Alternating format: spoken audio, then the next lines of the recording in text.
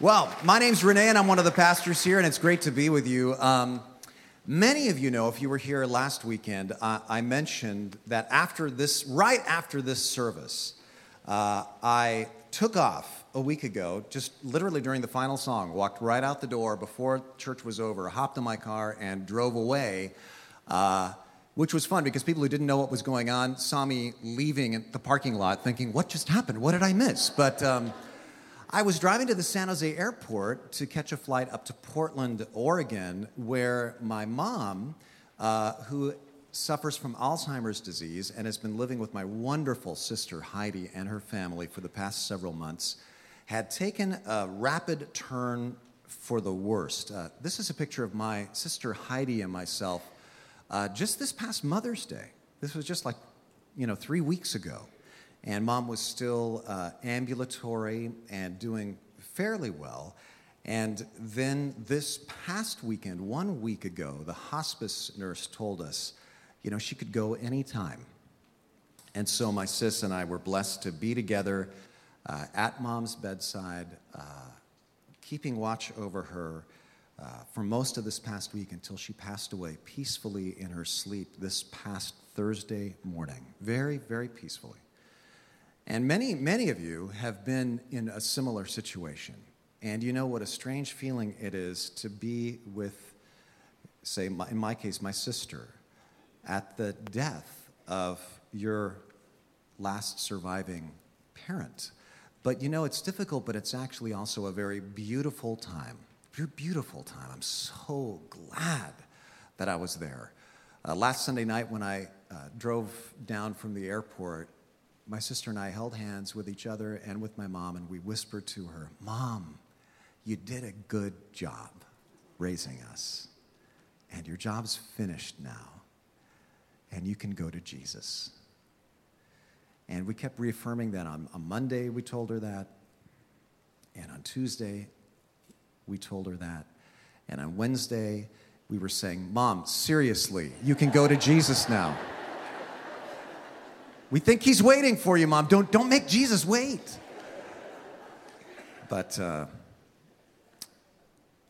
wow, it was profound. The last few years of her life, as I mentioned, she'd been suffering with Alzheimer's disease and had really become childlike in so many ways.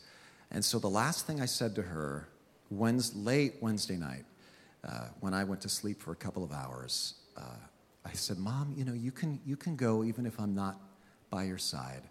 And then I sang her a song. And it was an old Swiss-German lullaby. Our family is Swiss. It's called "Der Tag ist vergangen." And the lyrics in English are this: "The day is now past, and I'm going to bed. In bed will I pray, and then go to sleep. The dear Lord in heaven, my soul will he keep." And it's a song that she used to sing a lot to me as a little boy in Swiss German. And so it was profound to be singing it to her as the last thing I said to her. And then I kissed her and I said, "Good night, Mom." And that's exactly what happened, isn't it? The day was past for Mom, and she went to sleep. But the Lord was with her the whole time, and he did keep her soul, and he brought her home to him. And right now we're feeling that strange mixture that I know you can relate to, about 20% sadness for us, but about 80% true joy for her that she's free. And I cannot express to you how much I've appreciated your prayers. My sister and I, she really wanted me to mention that to you too, because we have really felt them.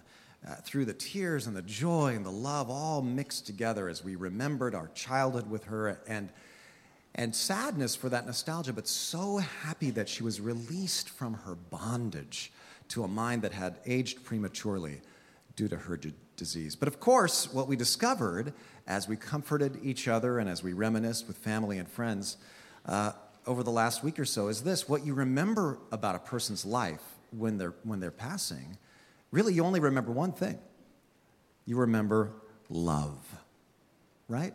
You really don't talk about anything else. All we talked about was either what she loved, Mom really loved, oh, Mom really loved this, or who she loved or how she loved. And yet discovering in times like that love really is what matters most. Now let's talk about that. I'm going to tell you another story about Mom in just a few minutes, but for now, grab your message notes that look like this from your bulletins as we continue this little series we're in called Debating Jesus. And what we've been doing is looking at the 3 times in a row that 3 different groups debate Jesus in the Gospel of Mark, chapter 12. And in this passage, a man approaches Jesus seeming to want to get into a debate with Jesus about priorities. What are the priorities of life? Really, the subject of his question is this: what matters most? What matters most when all is said and done? And there could not be a more important question for you to ask, because all of us, every single one of us in this room, without exception, is going to be right where my mom was this past week, right at the end of life. Will you have done what matters most? Or will you have wasted your life on trivial pursuits? In this key passage of the Bible, there are 3 things. There's the question posed to Jesus, there's Jesus' answer, and then there's an intriguing response to that answer. So let's look at those 3 things. Number 1, the question really that we all have. This is the question we all have, and it's posed in Mark chapter 12, verse 28. It says, one of the teachers of the law came and heard them debating, the 2 debates that we've looked at so far in this series. Noticing that Jesus had given them a good answer, he asked him, of all the commandments, which is the most important? Really, he's talking about deciding what to do with your life. And this is so important, yet so difficult for every single one of us. Do you ever feel overwhelmed with all the decisions you have to make in life? You ever feel just swamped by all the choices and all the options that are out there for you? Raise your hand if you've ever felt kind of decision overload. Probably every single person here. Check this out. One of the leading scholars in the field of decision making. There is actually a study of decision making in our day. It's a field. She's at Columbia University. She's named Sheena Iyengar. And she wrote this book called The Art of Choosing. Now, Sheena went to college just kind of up the road here at Stanford. And Sheena noticed in that gourmet grocery store in the Stanford Shopping Center. Do you know what I'm talking about? How many of you have ever been to that store? A lot of you, right? Well, she noticed that there were so many options in that store that when she would go in there to shop, it overwhelmed her. She's from a different culture where she's not used to so many options at the market. And in that particular grocery store, when she was going to school at Stanford, in Palo Alto, there were over 300 choices for jams and jelly alone. And it boggled her mind. It overwhelmed her, and she thought, if this is overwhelming me, maybe it overwhelms other people too. And so she ran a study as part of her course of study at Stanford, where some customers at the store went past a display table with 24 varieties of jam, and they did that for a day. And then the next day, they had customers coming into the store going past a display table with 6 varieties of jam. Now, marketing people had assumed up until then that the more choices you give a customer, the more likely it is that they'll buy stuff, right? More choices, more options, more purchases. Well, what they discovered was the customers who saw the 6 jam display were, get this, 10 times more likely to buy jam, 10 times more than the customers who saw the 24 jam display. And Sheena coined a phrase here, option overload. She said, we live in a world today where we have that kind of option overload about everything, or at least we imagine that we do. And so she said, what happens is, contrary to what you might expect, it freezes your decision-making process, where instead of advancing in any direction, you're just paralyzed. It's paralysis by analysis. And we live in a world today where we have option overload about almost everything. They say we make 70 decisions, 70 every single day of our lives, 70. Like it or not, that adds up to about 25,000 decisions you make every year, about 2 million decisions over the course of your life. And some of them are very complex. What school should I go to? What should I major in? What career should I go into? Should I date this person? Should I marry that person? Others are not quite as profound, but still we can take forever trying to decide. I take forever trying to decide what book I'm going to read next. And then I take forever trying to decide what I'm going to do with the pile of books that I said I was going to read that apparently I'm not going to read, right? And not to mention other choices. Anybody relate to this? Most of the time when I go to Netflix to watch a movie, I spend about an hour looking at all of the options, and then I turn the TV off and I don't watch a thing. Anybody relate to that, right? Sometimes we just get overwhelmed with options. My wife and I and my sister and her husband, we all had to make all these choices about my mom's care over the last year and a half, right?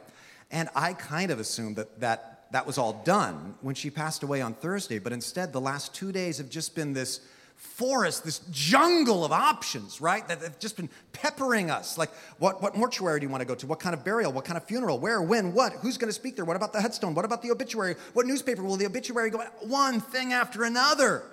And finally, yesterday, on some minor decision like how to have my eggs cooked for breakfast, I just told Lori, I cannot make one more choice. How do you want your eggs, Renee? No, don't make me make another decision.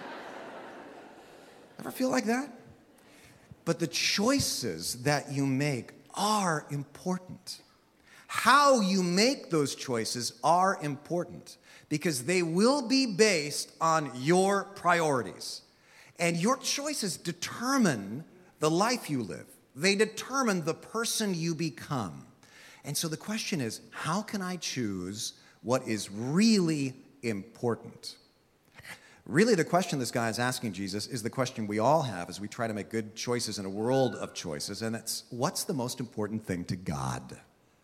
Ever begged God to tell you this? God, I got some choices here. Please, please, please tell me what to do. Well, in Jesus' day, people felt that kind of option overload too. It says this person is a teacher of the law. Now, that doesn't mean like civil law. That means religious laws. And there were so many laws. The ancient rabbis decided that there were 613 laws. These weren't all biblical laws. Some were interpretations that became laws.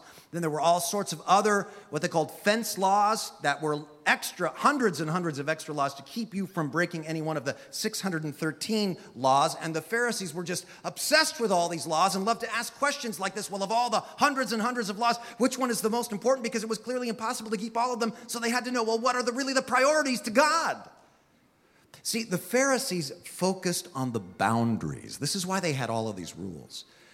They had what John Ortberg calls boundary marker spirituality.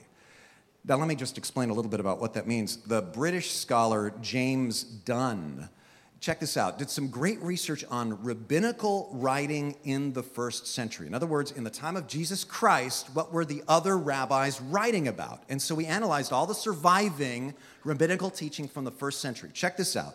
Most first century rabbinical writing focused on circumcision, Sabbath keeping, and dietary rules. Now, if you would have asked any of those rabbis, said, is this what the law's all about? None of them would have said, oh yes, this is the core of the law. Yet, over 90% of their writing was about circumcision, Sabbath keeping, and dietary rules. Why did they focus on these things?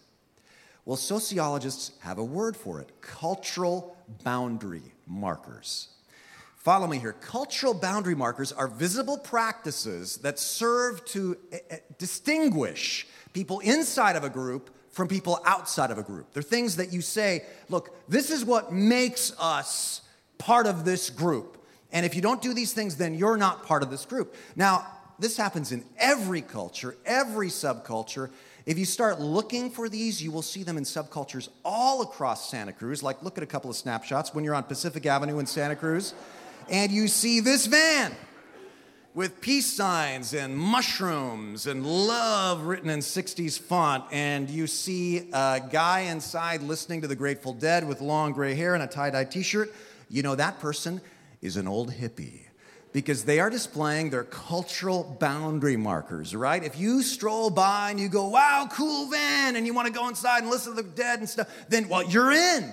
And if you think, well, that's crazy, well, you're out, right? Cultural boundary markers. Now, if you see this car downtown today with stickers all over it saying things like, I love, therefore I am vegan, or I support the right to arm bears, you probably know this person is not going to the hindquarter for a steak dinner, right? Their boundary markers are showing. And Christians do this too, like the old joke about the driver who is furious that the car in front of him didn't go through a yellow light. Do you remember this one? And he honks his horn, screaming in frustration because he has just missed his chance to get through the intersection. As he's still in mid-rant, angry that he's at the red light, he hears a tap on his window. And he looks up into the face of a very serious police officer. Officer orders him, exit your car, please, with your hands up, takes him to the police station. He's placed in a cell. After a couple of hours, he's escorted back to the booking desk, where the arresting officer says, I am so sorry for this mistake. But you see, I pulled up behind your car while you were honking your horn, flipping off the guy in front of you and cursing. And while I noticed the What Would Jesus Do bumper sticker, the Choose Life license plate holder, and the chrome-plated Christian fish emblem on the trunk, so naturally, I assumed you had stolen the car.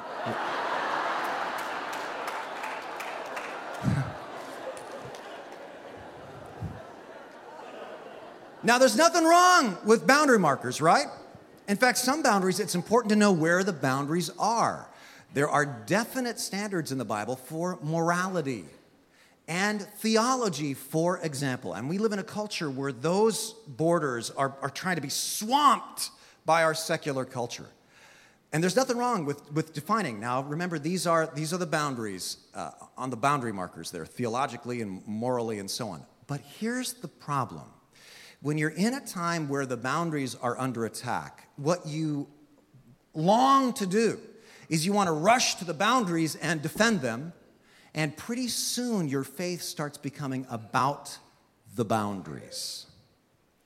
And you start teaching, or at least implying, that what it means to be a good Christian, or in the case of the first century, a good Jew, is you keep these boundaries.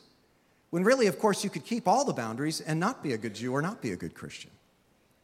And that's why Jesus says something completely different from the Pharisees and the teachers of the law. They were focused almost entirely on the boundaries, but Jesus focused on the center. What's at the center of it all? What's actually the point? And here's where you get to the answer that we all long for. What is Jesus going to say?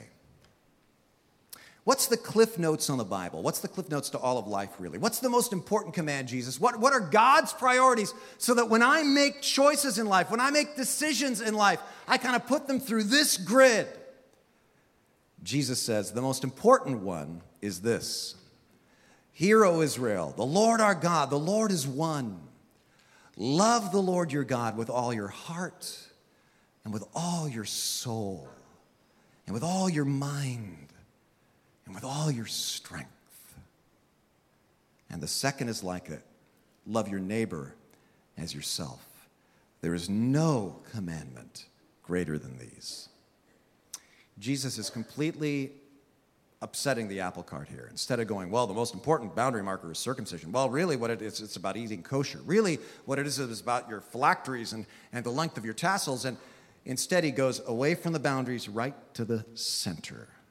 In a world of options, he's saying, if you do these two things, you will do well. First, Jesus says, love God. He says, in a world of bewildering options, when you're overwhelmed by choices, remember the place to start is to love God. And this is very practical. It's not theoretical. When you're troubled, when you don't know what to do next, when you feel you don't have enough resources to handle something, or when you're puzzled, when you're bewildered, start with God and love God. You start there. Now, I'll be honest, when I think about my own life, I have to admit I rarely start with loving God. In fact, I would say almost always I start with the demands made on me, the pressure that I'm feeling in the moment, instead of looking to the God who's going to lead me through the pressure. I'm so wrapped up with the problem, I can't get my mind off of it and onto God. But Jesus says, start with loving God. Because when you start with God, you start with the one who sees the whole problem, not just the part of it that you see, but the whole problem and everything involved in it. And when you love, this is why worship's so important. Worship is not just like the prelude to the sermon, you know? It's not like the pastor's really like then the speakers are the A-team and the worship people are like the opening act or something. Worship is the most important thing. It's how we get refocused away from our limited perspective and onto God who has unlimited perspective. Jesus is saying, so you start with God himself. But think of this. God himself actually does not begin there. There's something that precedes our love for God. And it's that God loves us first. The Bible says we love because he first loved us. This is important because if all we were faced with was a demand for love from a God up there somewhere, hey, love me, he would seem like an executioner or a judge or something. But the scriptures never really start with our response. They start with his love to you. Maybe you're overwhelmed with choices right now, like I feel. Maybe school, you're in the midst of finals or graduation, or there's all kinds of stuff going on. You start with God's love to you. Right now, God's love is reaching out to you right now on every side. Think of the beauty that we see around here. God's love is reaching out in creation. It's reaching out in everything that's being given to you day by day. All the things you enjoy, the food, the air, the sights, the sunshine, the shelter, they all come from the hand of God. It's God who gives them. It's God's goodness. So when you think about the love of God, and especially the love that redeems you on that cross, then you love God back with all your heart, with all your soul, with all your mind, with all your strength, and then you begin to love people. You see the order it goes in? You start with God's love, then you're ready to turn to whatever your particular problem is. Your relationship with your spouse, with your kids, a neighbor, a friend, a boss. Then you're freed to love other people as you yourself are loved, because you can show them the same love that you have received.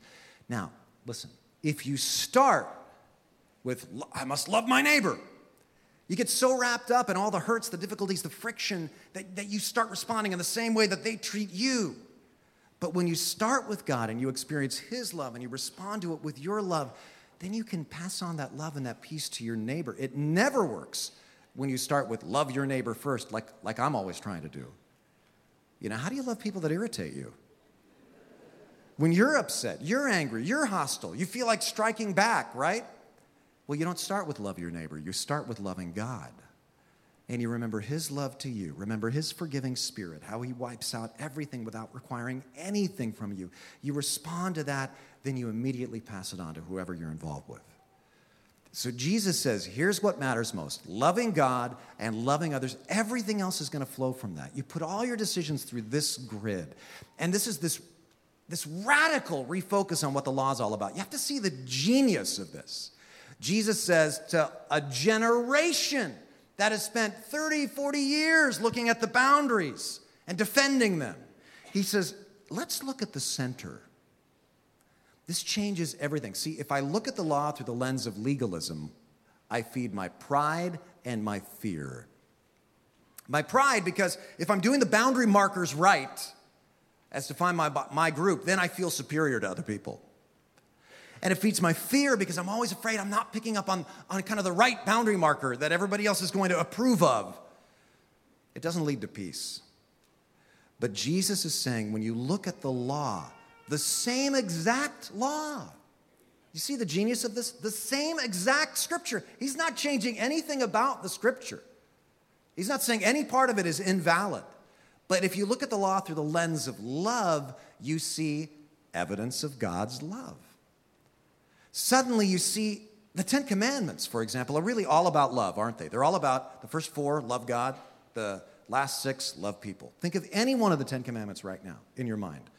You see that command through the eyes of boundary marker Pharisees, and it's just another rule.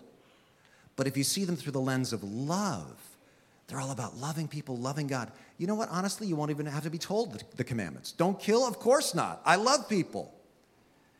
Don't commit adultery. Don't steal. Don't lie. The more you love people, the less you're going to do that. This is the genius of Jesus. In these 2 commands, he said it all. It's just stunning. You know, Paul kind of summarizes this in Romans when he says, this great verse, whoever loves others has fulfilled the law. Because the commandments, you shall not commit adultery, you shall not murder, you shall not steal, you shall not covet, and whatever other command there may be, are all summed up in this one command. Love your neighbor as yourself. Love does no harm to a neighbor. Therefore, love is the fulfillment of the law. That's why Jesus says, love is what it's all about. This is God's priority. This is the grid through which you make all your other decisions. And this is when you get to the choice we must all make. There's a choice we need to make once we're presented with this reality. Look at it in the next verse. Well said, teacher. And that always cracks me up, you know. Well said, Lord of creation. You know, thank you so much, mister. Well said, teacher, the man replied, you are right in saying that God is one and there is no other but him. To love him with all your heart, with all your understanding, with all your strength, and to love your neighbor as yourself is more important than all burnt offerings and sacrifice. It's interesting, Jesus actually didn't say that. But this man is getting it. He's putting it, this is how you know this isn't just flattery. He's starting to connect the dots here. But he's going, that's actually more important than all burnt offerings and sacrifices. Now remember, he represents the temple hierarchy. Herod's temple, as we've been discussing, was built by King Herod at a cost of what today would be billions of dollars. And burnt offerings and sacrifices were the industry. And so this guy's going, oh my goodness, that is more important than this multi-million-dollar industry that's happening behind me on the Temple Mount. This was a dangerous thing to say. And that's why Jesus, when he saw that he had answered wisely, he said to him, you are not far from the kingdom of God. And from then on, no one dared ask him any more questions. Now, why does Jesus say, well, you're not far from the kingdom? Why didn't he say, welcome to the kingdom? I think it's because this man had the head knowledge. He was starting to connect the dots. He was going, that makes a lot of sense. He knew the right thing, but now would he act on it? And that's always the question for you and me. Will we make that initial choice to follow Christ, and then will we make this daily choice, the choice to live this way, the choice to put all of our decisions through the love God, love people grid? So how do you know you're doing this? Well, you know what's super helpful for me is to ask this one question. If it's true that love God, love people is what it's all about, then what I need to ask myself is what drains my love for God and for people? Do you see how this is an important question? You know? What drains my passion for God? What counteracts, short circuits my passion for his people? Well, here's just a few thoughts. Now, this is what I see in my life, all right? Some of these may be transferable to you, but I'd encourage you to look at these adjectives and maybe you would fill in the blanks a different way. But in mine, here are some of the common culprits that rob me of love for God and love for people if I let them. First, an unbalanced schedule. An unbalanced schedule. You know, the Bible says that God made life to be experienced in a series of seasons. It says there's a season for everything. There's a time for everything. There's a rhythm to life. But when you don't live the rhythm anymore, when you're always giving, always helping, always serving, always working, always being generous, never taking time to recharge, eventually you'll get compassion fatigue. What's compassion fatigue? You just stop caring. You don't care about God anymore. You don't care about anybody anymore. You don't care about anything anymore. Why? Because you're burned out. Listen, you have to take time to intentionally nourish your spirit. Because let me just tell you something. If you don't do it, nobody else is going to do it for you. It's not their job, honestly. They can't tell, they don't have x-ray heart vision. They don't know what's going on inside your heart. You do. And so you need to take time to intentionally nourish your spirit. How? Well, by spending time in worship, spending time in God's creation, spending time with positive people. Here's another thing you can do. Give thanks. If you feel your spirit start to wither, make this decision. Try to pray nothing but this 2-word prayer for a week. Thank you. What it does is it changes the narrative in your mind from negative to positive. And you need times away to recharge. Honestly, this is one reason why we have a sabbatical policy here at TLC. Every 7 years, the pastors get 3 months off, and this is my year. And we found that pastors here need to have that season of recharge. So please pray that I am recharged this summer. Honestly, if I'm truthful, I don't feel completely like my batteries are drained. And that's good. The time to recharge is before they're absolutely on empty. I still feel passion for God and for you, for this ministry, but I would love for that to be taken to new heights, this summer. I appreciate, in fact, I plead for your prayers for me about that. So, unbalanced schedule. I don't know if probably nobody here relates to that. But anyway, for me, that's an issue sometimes. And then secondly, uncontrolled media. Uncontrolled media. You tend to hear a lot from pastors and so on about things like, looking at pornography and so on, that kind of media, which is important not to do. But I think that there's a lot of things that fly under our radar that can really rob us of love for God and other people. In fact, this week, the BBC News carried this story. Listen, this is going to blow your mind. A recent study found that some media users develop the symptoms of post-traumatic stress disorder merely by viewing violent or disturbing content. And they're talking about the news. What is PTSD? PTSD can develop in some people after exposure to major stress, most often associated with combat veterans. Symptoms include flashbacks, avoidance of crowds, sleep disturbances, mood changes continuing for at least a month after the traumatic event is witnessed. The article says, to the untrained observer, the idea of secondhand or vicarious PTSD might sound incredible. How could somebody who merely watches events on a screen or reads about them in a book or a magazine suffer the same problems as, for example, a combat veteran? But mental health expert Walter Busuttil says vicarious PTSD is a well-established phenomenon. In fact, I did not know this, but he says that now most major news agencies like the BBC actually in their human resources manual have paragraphs where they warn especially their editors who are doing video editing, they warn them about vicarious PTSD. And they say you have to watch yourself for the symptoms because if you keep editing this war footage, you can experience combat-level PTSD. So CNBC and CNN and Fox and the BBC are warning their employees about exposure to war video, and then they show it to you 24/7 without a warning. What I'm saying is you got to be so careful about this. I think a lot of people are addicted to what I call news porn, where we are vicariously and voyeuristically wanting to know every last horrible thing that has happened. We live in a world where we're connected to every drowning, every lost person, every bad thing that has ever happened could potentially be right at your fingertips. You can keep up with it on the internet like this, but what it does is it produces God-like knowledge almost that you and I just don't have the nervous systems to handle. And so you need to be very, and again, nobody can control this for you. This is your responsibility. And you need to take that responsibility. And you need to be self-controlled. And maybe it's not the news. Maybe it's reading books that you can tell you're experiencing some emotional effect of reading some fiction book that is just really dire and grim. You need to be responsible and self-controlled and go, if uncontrolled media use is draining my love for God and draining my love for other people, then it's not good and I need to be self-controlled, maybe go on a fast for it for a while. And then one of the greatest passion killers, I think, is this, unexamined grace. We forget that it all starts not even with our love for God, but God's love for us, as we said earlier. You trip out on that, on Jesus Christ dying for you. If you'd been the only one, the eternal creator of the universe, God doing that for you, man, your passion for God will increase. You don't have to drum it up. You just think about his love for you. So, you want to know what God wants you to do in some decision? Well, you start with this. Love God, love people.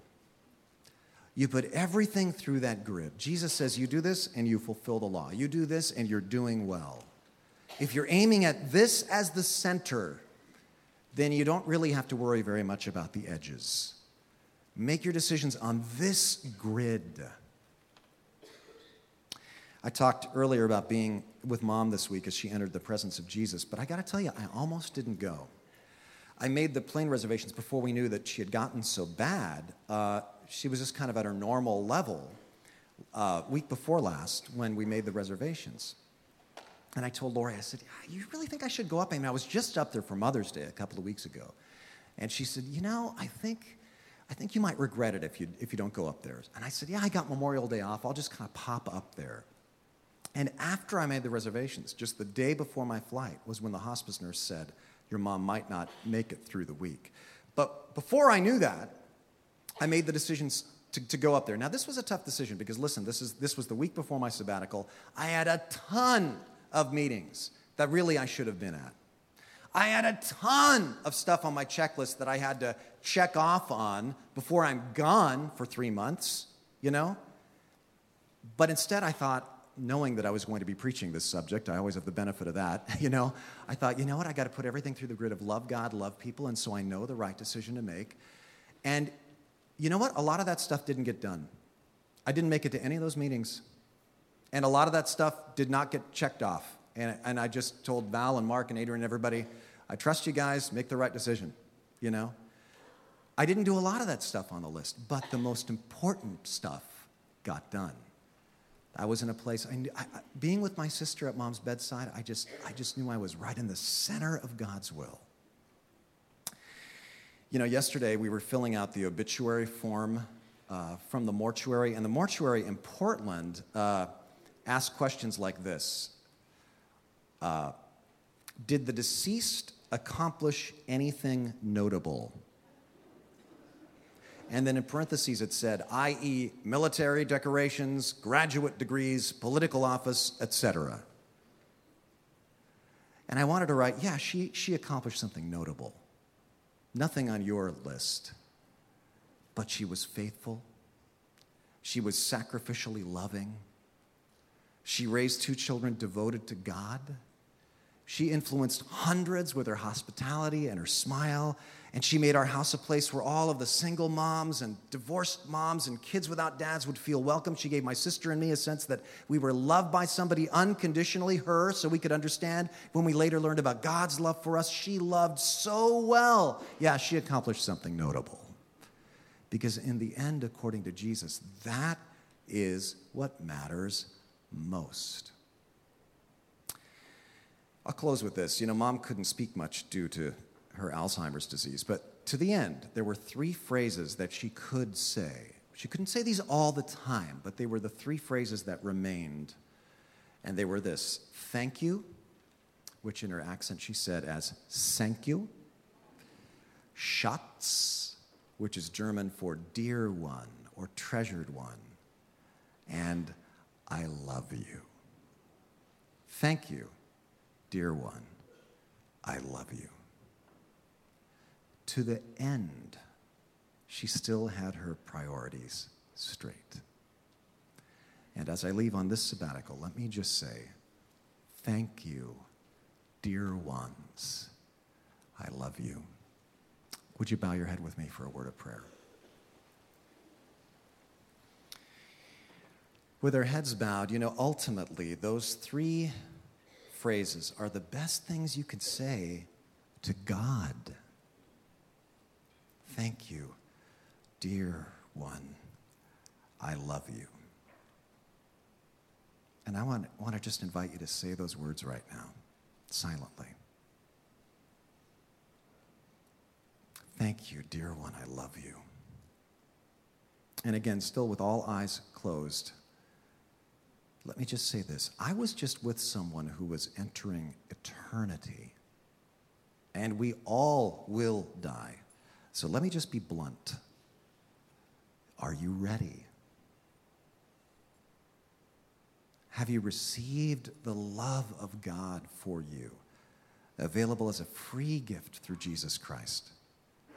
Why not do that or make sure of that right now. Why wait? Just say, Lord, I don't understand it all, but I do understand that you love me so much that you made a way for me to spend all eternity with you through the death and resurrection of Jesus Christ. And so I receive your grace and your promise now. Help me to grow and to change as your Spirit empowers me. And Lord, I pray that all of us would make our decisions based on our love for you and our love for others. In your name we pray. Amen.